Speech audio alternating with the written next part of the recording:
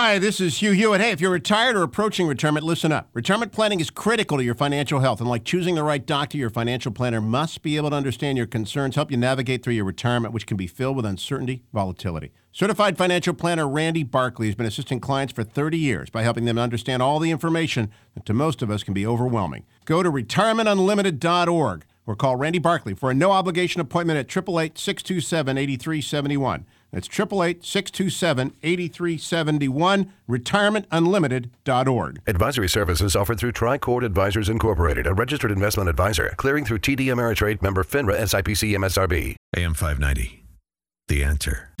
Welcome to Retirement Unlimited with Randy Barkley and Jeremiah Lee. This is a program where we discuss life's hard financial questions to help you make smart decisions about your money. I'm a certified financial planner, and Jeremiah is a California licensed attorney. We work together at Tricord Advisors. Tricord is a registered investment advisory firm where we help our clients build the life that they love. If you have a topic you'd like to hear us discuss on future episodes, just send us an email. Use the contact button on our website, retirementunlimited.com, or just give our office a call. Our phone number is 951-684-7011. Welcome to the Tricord Advisors podcast. Each week we get together and we answer life's hard questions, ones we get from our viewers, ones we get from our clients. This is Randy Barkley and I'm Jeremiah Lee. We're both certified financial planners. I'm also a California licensed attorney. Today and this week we have a change. This is a living room. We do. For anyone who's listening on the radio, you wouldn't see this, but anyone who's listening on YouTube or any other podcast platform, we have shifted things a bit. We've got a couch, we've got a chair. We're a little more casual. Well, we're just trying to be more contemporary, and we're trying to provide information that we feel that is really needed and vital out there. Yeah, right. A lot of what we do is not trying to spew out information, but it's trying to answer questions that we get on a regular basis. Right. And we find that folks have a lot of financial questions and they don't know where to get answers. And if you Google something, it's not that you get nothing. You get this tidal wave of information that may not apply to you. So we try and take some key topics each week and sort it out and talk through it and see what it might be. You have two financial advisors and an attorney kind of sharing their minds and their thoughts on something. And I think the one caveat here is that we're not going to answer every single question on the subject matter, but that's why we encourage people that if this is something that you have more interest in, that you would reach out to us. And we have different ways that we can communicate with you. As simple as having a 15-minute conversation with us on the phone or do an initial interview. All that is for free. And I think that for some people, that would be really important for them to take that next step. Yeah, everything we're doing here is general. It's not specific advice. It's not your situation. It's our general discussion. And if there's something that you feel you need specifically, we're always happy to engage at that level. So today, we're talking about one of my favorite topics. We're talking about business owners. Business owners who are running a business, and often people jump into a business because it's a great idea. It's a good opportunity. Most people are, when they start a business, they're entrepreneurial. And one of the key things that we find after the business has run for a while, if it has some success, they seldom ever think about the end in mind. They don't. Where are we headed? Are we going to go public and compete with Apple? Are we going to sell this to a competitor? Are our kids going to take it over? Kind of that end in mind is such a valuable prospect for people to think about and spend some time on. And just as you said, the first 10 years, I think people don't often think about it. I think a lot of most businesses, it's just as a matter of survival. How do I collect the revenue? How do I pay my bills, keep my employees, choosing my employees? But then the business starts to have a rhythm and its own success. And oftentimes they go, I'm beyond survival now, and I'm actually into profitability. But then the question is, what's the business going to look like 10 years, 20 years, 30 years from now? Yeah. Right? And there's some industries we're an example. We're a family business. You started this years ago. Laura and I have kind of stepped in, and we've had that dynamic of there being a future and a transition. But in a services industry where we provide services to clients, I feel like that's odd. It is that a parent would do something and have a business, and then the child generation is able to come in and do that same thing. I'm thinking, CPAs, accountants, finance is the world we're in, consulting. It's less common, I think, in our industries of services. And I think we can have a lot of examples that we could kind of point to where the owners brought their children into the business. And in some cases, that works out really well. But also in some cases, it turns into a disaster. And I think a lot of it has to do with the strengths and the attributes of the child. Yeah.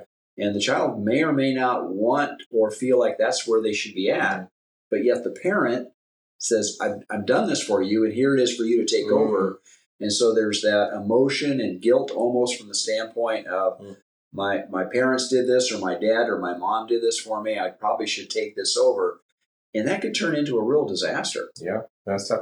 And timing is a big piece of that as well. You know, you may have a child generation who is excited about this. They are jumping in, they're ready to take over.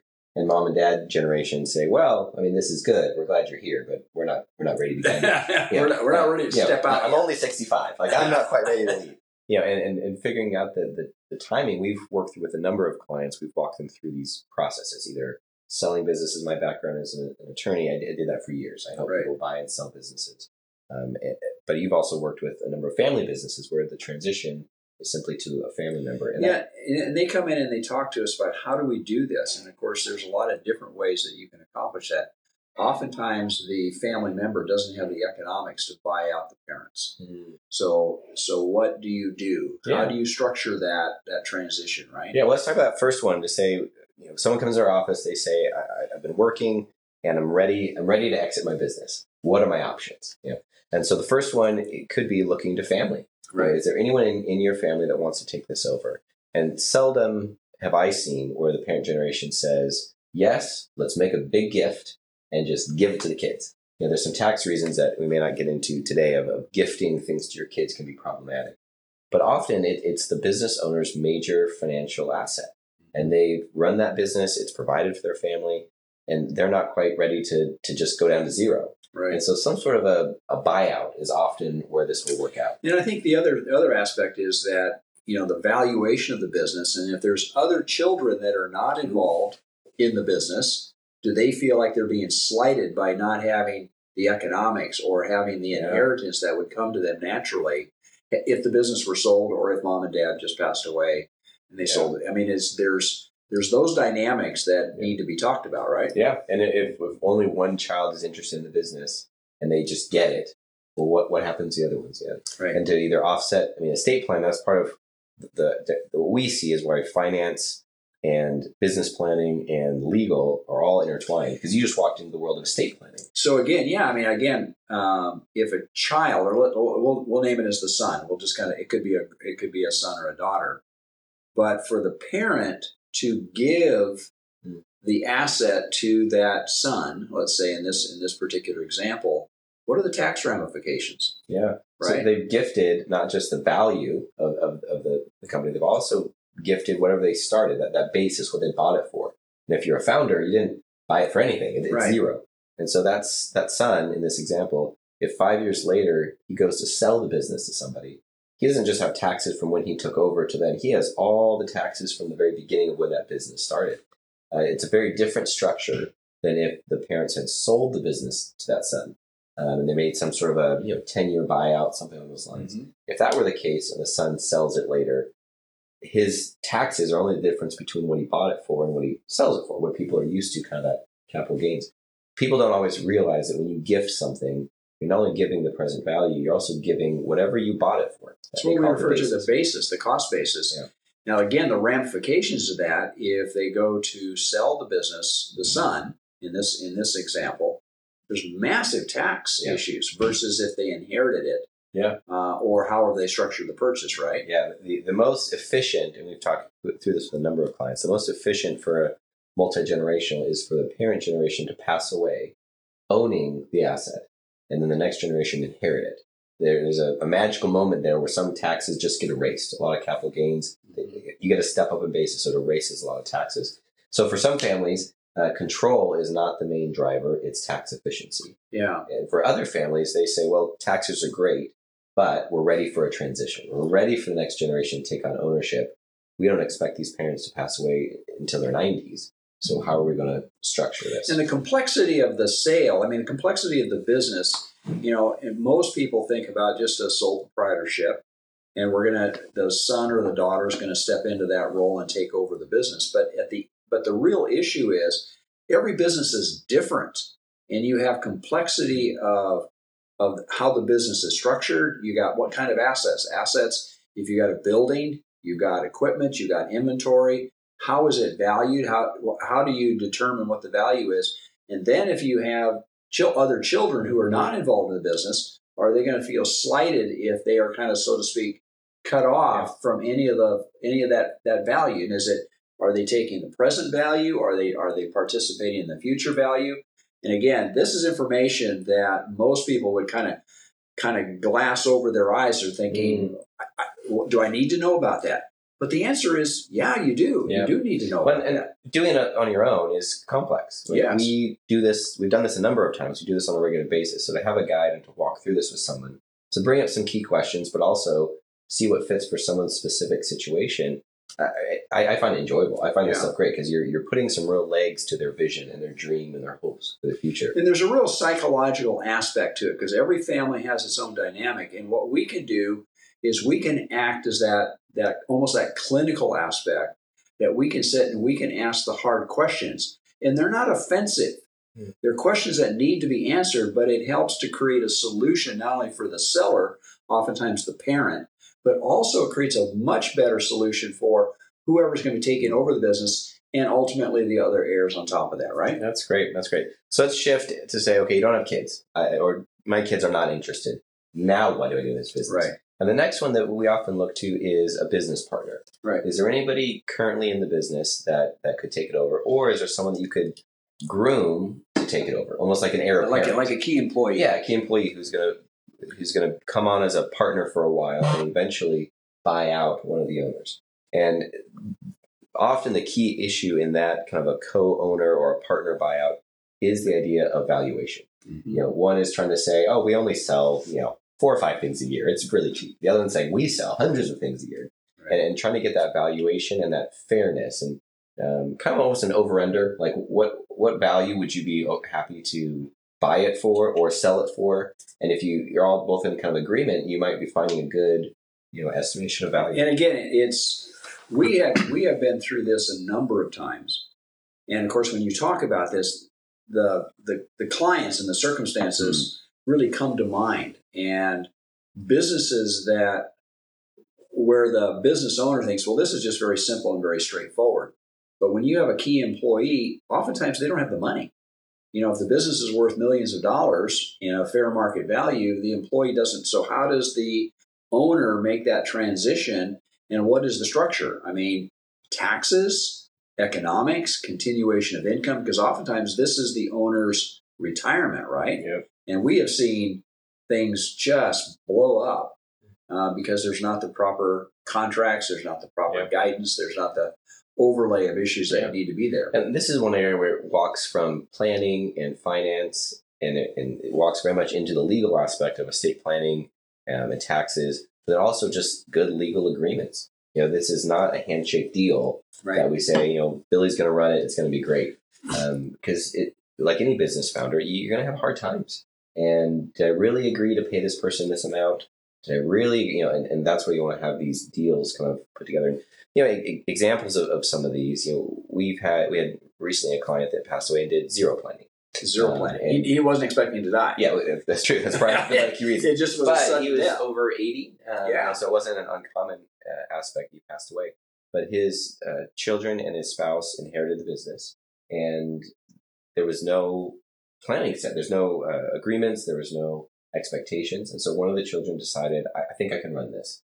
Let's walk in, and then the child was never really involved in the business except when they were like in high school. Yeah. And they've gone on and had a whole nother profession. Career, yeah.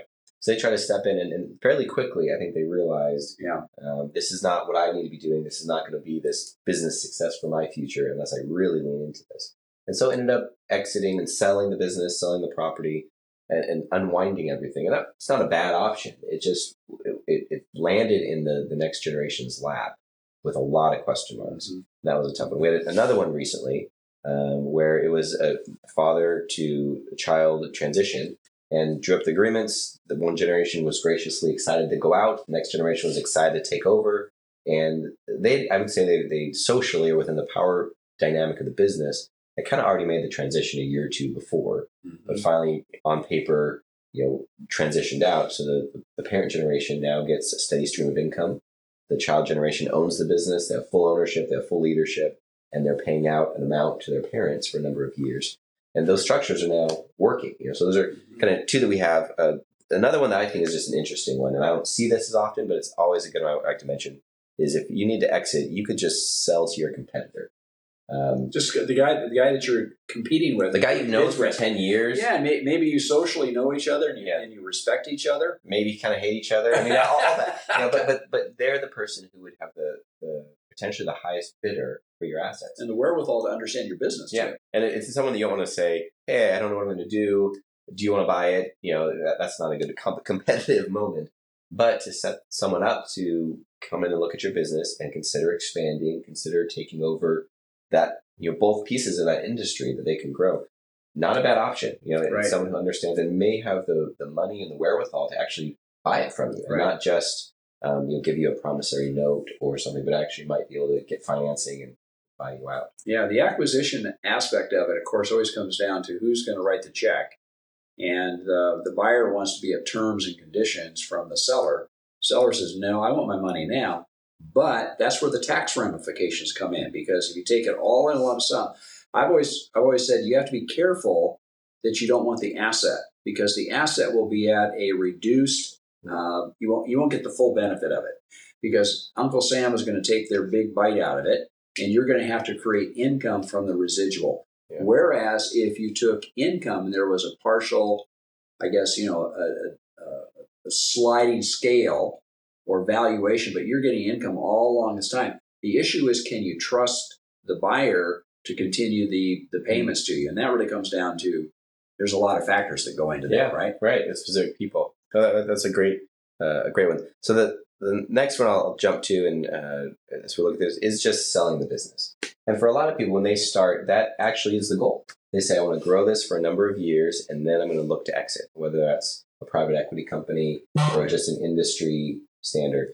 Now, I think more of kind of tech companies, companies that you're doing something, you're creating a product, you're creating a brand, something that doesn't necessarily require you as an individual to be a part of it. And service industries is a little bit hard, but any sort of tech industry or manufacturing type industry, to build something and to combine with others and to sell it is a great option. Oh, yeah. The example, I have a client currently that we're working with that has built a number of car washes.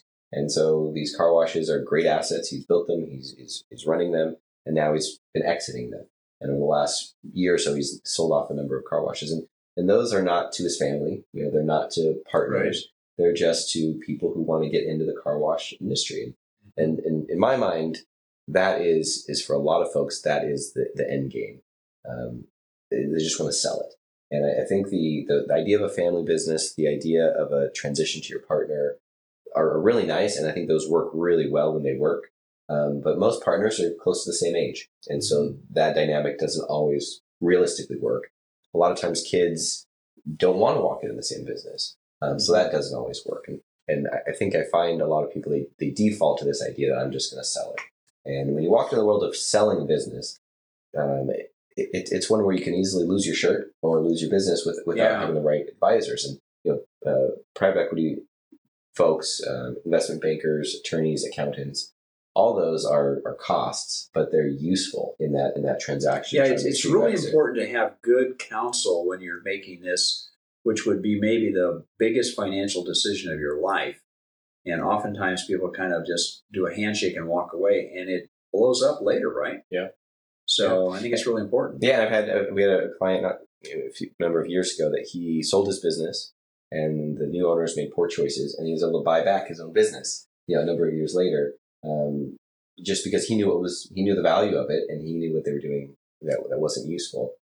So we're talking about kind of the end in mind, and kind of take a step back. I mean, we kind of walk through 5 different options of what to do, but the bigger picture, I think, is planning.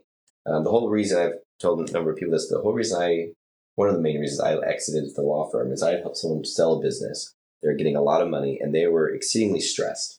They had so much money they were never going to spend it, but they didn't realize that. They didn't know context. Yeah, they didn't put the money in you're saying like in the reality of their life expectancy. Yeah. So if you end up with a large bucket of money after taxes, they're always considering their income after running their business. They're not looking at the income that their investment will, the residual will produce for them. It's as though there's a disconnect between the two. And so for me, I was realizing if I took a larger role in someone's life, I could help give them that confidence, that certainty, that freedom to really enjoy their lives.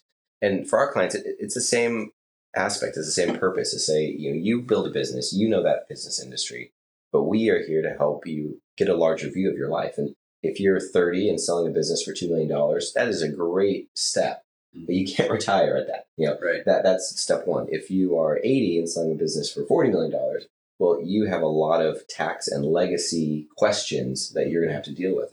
And there's bigger context than just your business. And a lot of the people that we work with, they actually have multiple businesses over their lifetime. People who are people that are entrepreneurial, they buy and sell, or they acquire, they do acquisition, and they could have other divisions. So it becomes the complexity. And rarely do you have a family member that can step into that environment and just pick it up and just continue on with it, right? Yeah. So the aspect of running your business and exiting, to me, it ties in with what is in your retirement accounts. What are those going to do for you? How's your estate planning set up? What's your vision? Like, where do you want to get to? We have a number of folks that we speak with that don't have any desire to retire. I think you're in that group of kind of saying, I love what I do. I love the people I work with. I always tell my clients, I'm not digging a ditch every day. So the wear and tear in my body and such isn't as excruciating maybe is the better word to say that, as somebody who's in the trades and just working really hard.